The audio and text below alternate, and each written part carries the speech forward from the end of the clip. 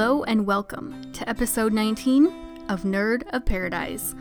I'm your host, Kate, and this is kind of a continuation of our last episode, episode 18, about body image. And I'm gonna go ahead and call this one Ugly, and you'll see why in just a bit. So this is probably one of the fastest turnarounds I've ever had for an episode of Nerd of Paradise.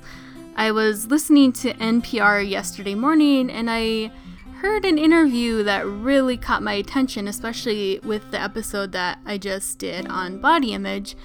And so it was an interview with author Robert Hogue, and so I was just immediately really intrigued by his story, and I thought that it would be amazing to actually talk to him. So I went online and I looked him up and I asked him, and he agreed, and he said he could do it the next day, which is today. So we did our interview, and now I'm recording it, and it's going out same day I recorded it. So that's pretty awesome. But I had an awesome chat with Robert, and I hope you guys enjoy it. I'm just going to go ahead and play the interview for you. Okay, so now I'm happy to be joined by writer and communicator Robert Hogue. Welcome to the show, Robert. Thanks, Kate. All right, so you're the author of the upcoming book. I believe it comes out in the U.S. tomorrow, right? It does, yes. Ugly. So right away, I just wanted to talk about the title of that, Ugly. Ugly, it seems like it's a word like that we're raised like to almost like not say it or not call people that. So I thought it was a really interesting choice for you to have that for your title. Yeah, and I thought long and hard about it, but ultimately, I think my appearance, and, people can Google me and they'll be able to see a picture of me pretty easily. But my view is that I don't approach a kind of standard definition of aesthetic beauty. And so in opposition to that is a range of things, but one of them is ugliness. And so I don't think I sit anywhere close to on the spectrum of being normal or beautiful, but I'm actually okay with that. And one of the reasons I decided to call my book Ugly was that I wanted to actually be able to move beyond the kind of conversation where everyone kind of pretends that everyone looks the same or that everyone's beautiful. And I think we have to stop pretending, we have to stop suggesting that differences in appearance don't matter by pretending they don't exist, because they do exist, and that's a kind of baseline reality. The thing we have to move towards is saying that, look, there might be a really vast range in differences of appearance, but those differences don't necessarily matter or don't necessarily define us in totality. That's very awesome. So I watched your TED Talk, which was awesome. I'll have to definitely put the link in for that on this episode. But one of the things you said at the beginning was the biggest obstacle to us owning our faces is us disowning them. So do you want to talk about that a little bit more? Yeah, I think society brings us up to view beauty in a really narrow range, and that makes it hard for everyone, even if people don't have some facial deformities like me. So we're kind of separated from our own appearance at a really young age because the models of appearance we see on TV and in mainstream media are really narrow. Now, I think that's kind of it's difficult for men in some instances, but it's really incredibly challenging for women and young girls, because the models of beauty that they're shown from a very young age are quite narrow and quite specific. And, I think people kind of disassociate themselves and their own appearance from notions of beauty quite early. And that's really kind of sad. Yeah, that's so true. I also liked how you said that, like some people might think of ideal beauty as Mount Everest, but really it's like a million different points on a map. So what is your definition of ideal beauty? I think my kind of definition of ideal beauty is the kind of thing you might see on the front of a fashion magazine, or you might see on the face of a supermodel. Now, there's absolutely nothing wrong with that, with those definitions, and those people are aesthetically gorgeous. But the problem arises when advertising and marketing and media try to suggest that that's the only acceptable form of beauty. And beauty finds itself in a whole range of ways. It could find itself, in eyelashes, or in a smile, or in the way someone's hair falls across their forehead. Or it could also find itself in a person's manner and their characteristics, and what they like and what they're interested in. So I think the first kind of notion to move past is that there's only one real definition of beauty. There's a kind of mainstream definition of beauty, which people who sell makeup and advertising want us to believe, but it's actually a lot broader than that. All right, so you kind of alluded to it a little earlier, but you have such an interesting story, your own personal story. Do you think you could just kind of recount your whole history? Okay, well, in 3 easy steps. No, I'll give you the really potted history version. I was born with a massive tumour in the middle of my face. It kind of ran from the tip of my forehead all the way down to where my nose should have been. And it was like the size of a newborn baby's fist. Now, when I was born in the early 1970s, there weren't any prenatal scans, and my mum had 4 healthy, I'm not going to call my siblings normal, but 4 healthy kids before me. And my parents had no idea what was coming. But I was born with the massive tumour in the middle of my face, and it had formed really early during my development. So it made a mess of my face and pushed my eyes to the side of my head like a fish. I also had 2 deformed legs. So I was born and taken away after I was born without my mother even seeing me, and she refused to see me for a week. And even after she saw me then, she didn't want to take me home. So I stayed in hospital for a month while my parents and my family kind of debated whether I should come home from hospital. Thankfully, they decided to bring me home, and I came home to a great, really loving home.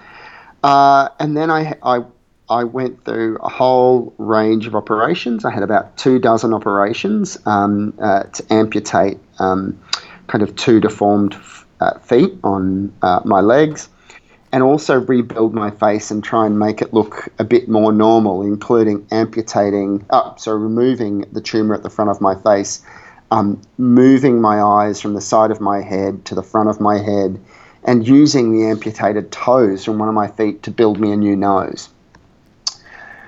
So that's kind of the guts of my story until I was about 4, when the doctors did that really big operation to remake my face, and the book kind of tells what that was like when I was really young, but also what it was growing up, what it was like growing up being a kid who looked different, who had a disability, who had a lot of operations when he was young, and had a lot of challenges and a lot of teasing and bullying, but also had a lot of kind of good times growing up as well. That actually goes really nicely into the next thing I wanted to talk about. So you mentioned bullying, and one of your quotes from your TED Talk was that, let me find it, their kids are like a guided missile and finding every bump, and I don't remember the exact quote, but they just they zero in on anything different. And I know I've experienced that. I was born with a paralysis on the side of my face, and it's just kids they zero in on stuff like that. Kids are in equal measure wonderful and awful. you can't hide away from kids because they are so kind of beautifully honest and curious. And so they want to know why things are the way they are, and they want to understand why things the way they are. And when they don't, they ask a lot of questions. Now, sometimes those questions can be quite innocent and without any problems whatsoever. But it's not a far step from that kind of natural curiosity to find its way into, teasing or a form of bullying.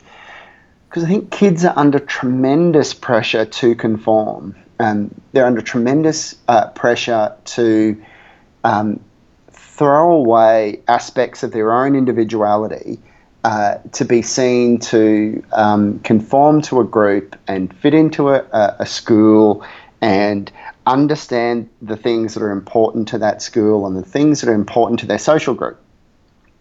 And I certainly experienced that because, when you look like me, it is impossible to hide that you have a squished nose and bumps on the side of your head and scars running down the middle of your head and 2 amputated legs. And so I copped a fair bit of bullying and teasing when I was a kid.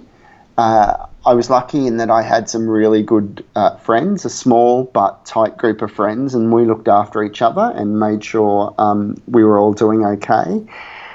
But there were a few tough years there where I tried to kind of work out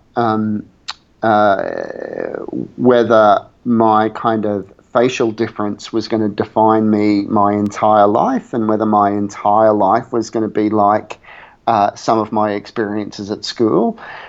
But luckily, I think I figured out pretty early that,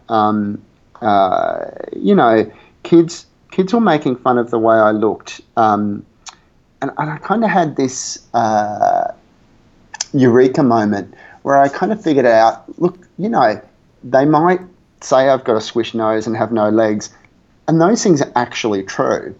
And when you understand that those things are true, it kind of takes away a bit of the bullying power from kids. It made it a tiny little bit less hurtful, but it was still, it didn't necessarily reduce the kind of sense of otherness that the bullying had, and that was the hard thing to get over. But as I said before, luckily I had some really good friends to stick with, and we looked after each other. So, what advice do you have? Bullying is such a big problem that we see today. Do you have any, specific advice for kids? It's really hard. My advice to kids is that, and it's really hard for them to process, I think, especially when they're in the middle of being bullied. But the thing for kids to remember is that you define who you are, not others. And that's really important. And it's not your parents' expectations of you. It's not kind of advertising and media's expectations of you. And it's certainly not the expectations of bullies who are teasing you and being mean. They don't get to define you. Maybe they're teasing you because you do have, one ear that's higher than the other, or a funny shaped nose, or a cleft palate, or something about you that makes you a bit different from other kids. And you can't pretend those things don't exist, but you don't have to let those things define who you are and who you become. You don't have to pretend they don't exist, and you shouldn't, because they're part of you. And if you've grown up with them for a long time, they're probably a really important part of you. And that's probably one of the things that's really been a theme for in writing my book Ugly, is just saying we shouldn't jettison the parts of us that might have some challenges associated with them. So my advice to kids or people who may be getting bullied is remember that it's up to you to define who you are, and that your physical appearance is part of who you are, but doesn't have to define 100% of you. All right, so you're on Nerd of Paradise, which obviously has some nerdy undertones to it. And you said you were into like some nerdy stuff. What are some of the fandoms and stuff that you're Uh, into? uh, Everything. One of my favorite shows is was a sitcom, Community by Dan Harmon, Oh yeah, it's a good and one. there's a character on there called Abed, who's a wonderful character, and he's got this quote in one episode, which is, "I just like liking things." Um, I grew up watching Star Trek in Australia, and I'm so excited because September 8th, 3 days away, is the 50th anniversary of the first episode of Star Trek appearing on TV. Awesome. So I'm really excited to be in America for the 50th anniversary of that. Too. Yeah. So I love Star Trek and Star Wars, and I grew up reading so much science fiction, but I've really got a soft spot for a lot of fandoms and a lot of people who are into stuff that I'm not into, but I just get, and I really enjoy seeing people who liking things. So, do you think there's a correlation like between sci-fi and a lot of the fandoms and everything, and a lot of people who maybe feel dejected in society, or I think so often, and for two reasons. One, particularly for something like Star Trek, which, for a show for a show that was on air 50 years ago, certainly the original series, was really diverse and really accepting of difference. So I think the first element that's really important is the content of a lot of those shows and a lot of those creations is really accepting in and of itself and often quite diverse, which is really good because the books and the TV shows and the films we watch and consume should kind of reflect reality. The other aspect to it is the communities and the fandoms around that.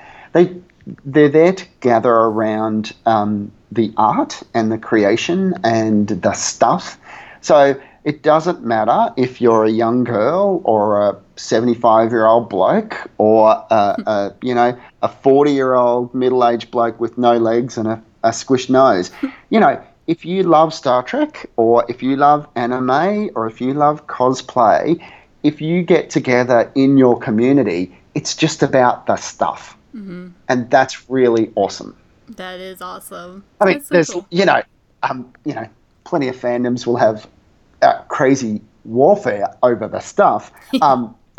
But it's just really good because the communities come together about the things that they're passionate about. Mm-hmm. And it's that passion that drives a community forward, mm-hmm. not about whether you're old or young or rich or poor or black or white or able-bodied or have a disability. It's just about the stuff. So I'm kind of jumping around a little bit here. You're right. I really enjoyed your blog post about 5 things you can say to someone with a disability. So I thought maybe we could go over those because I feel like a lot of times people don't know what to say. And so I thought that was really awesome post. So I think that one of the reasons I wrote the blog post was I kept getting really kind of frustrated because I'd see I'd see these blog posts or these articles about things you couldn't say to someone with a disability, mm-hmm. or how not to talk to someone with a disability. And, there's absolutely a place for that. And I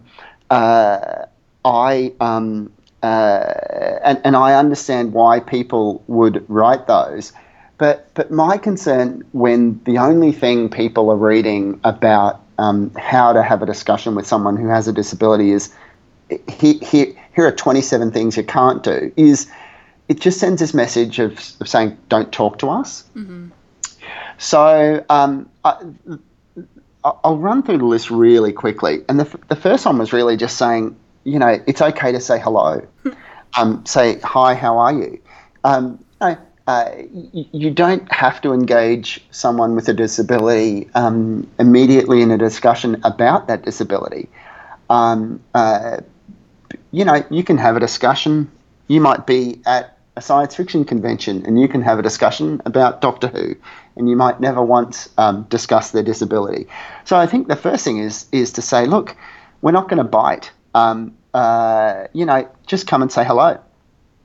Then look, I think it's entirely reasonable for someone with a disability to say no, they don't want to talk about their circumstances. But I also think, or personally, I'm not offended if someone says to me, look, can you tell me about your circumstances or what happened to you or your disability? I think we're at this kind of point with disability inclusion where we've still got a long way to go in terms of broader acceptance. And I think we're a bit impatient to get places where, for example, feminism or racial equality have gotten already, but they've gotten there on the back of 50 years, 100 years of work that we haven't been able to do in the same way. So I think we actually have to have a lot more discussions about disability before we can get some broader acceptance. Right. The other thing is around, I won't go through all five, but the other thing, people often get offended, people with disability often get offended when people say they're inspiring. Now, I can kind of understand why that might be offensive, but I'm not offended. And I think it's not up to me, and I don't think it's up to anyone to police how or why people get inspiration from something or someone. And if someone's kind of engaging with my disability and feel some inspiration around something I'm doing, that's great, because I think it helps them kind of engage with the disability a bit more. So yeah, I think, my kind of approach to that is we need to be, we shouldn't police conversations so tightly that it's impossible to have a kind of conversation that doesn't allow for some, genuine mistakes and some genuine kind of back and forth. I think if we're too quick to jump on people when they don't get everything 100% right, then the effect is not going to be that we're going to have better conversations. The effect is going to be we're not going to have any conversations. All right. Well, if you want to see the rest of them, I'll put a link up and you can head on over to the blog and read the whole post. It's a really good post. Ugly comes out tomorrow, September 6th. I was going to ask, is there any plans for an audiobook version? There is an audiobook version out. Oh, there is? I didn't see it on Audible.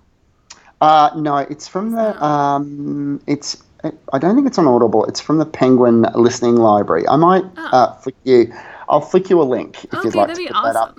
I did the audiobook narration, and of course I'm Australian, and we refer to our mother as mum with a U rather than mom with an O, and I swear there are so many mentions of mom in this book, and I had to sit for hours and hours and try and train myself to say mom instead of mum. And I think there are still a few times where I didn't get it quite right. Oh, funny. Well, that would be a really interesting listen, I would think. So, yeah, if you want to pick up Ugly, it's at pretty much any bookstore, I would imagine. Amazon. Yes. Anywhere that's a good bookstore, right? Absolutely. All right. And do you want to tell people how they can connect with you online? Yeah, look, I'm on Twitter, just Robert Hoge, RobertHoge, and on Facebook. And you can find me on Instagram and other social media, or just Google me and check out my webpage. That's got a link to my email, and really happy to hear from readers. I answer a lot of questions. I've answered a lot of questions from Australian kids who've read the Australian version of the book, and really happy to hear from people and to chat. So it's a big community out there that I love being part of, and to be part of it, you have to engage in a conversation. So I'm just really happy to hear from people and to chat. That's awesome. Cool. Do you have any future plans that you can tell us about? Writing or otherwise? I've started writing. I kind of finished the first draft of a young adult novel, but it's a first draft and it's not very good. So I've got to go back and write a few more drafts. But for the moment, I'm just enjoying Ugly coming out because it's a really lovely privilege to have. That's awesome. All right. Well, thanks so much for coming on Nerd of Paradise, Robert. Thanks so much, Kate. It's been great fun. Live long and prosper. Live long and prosper. Okay, so that was amazing and probably one of my favorite interviews I've done. So thanks again, Robert. And I hope you, as the listener, have taken something away from this.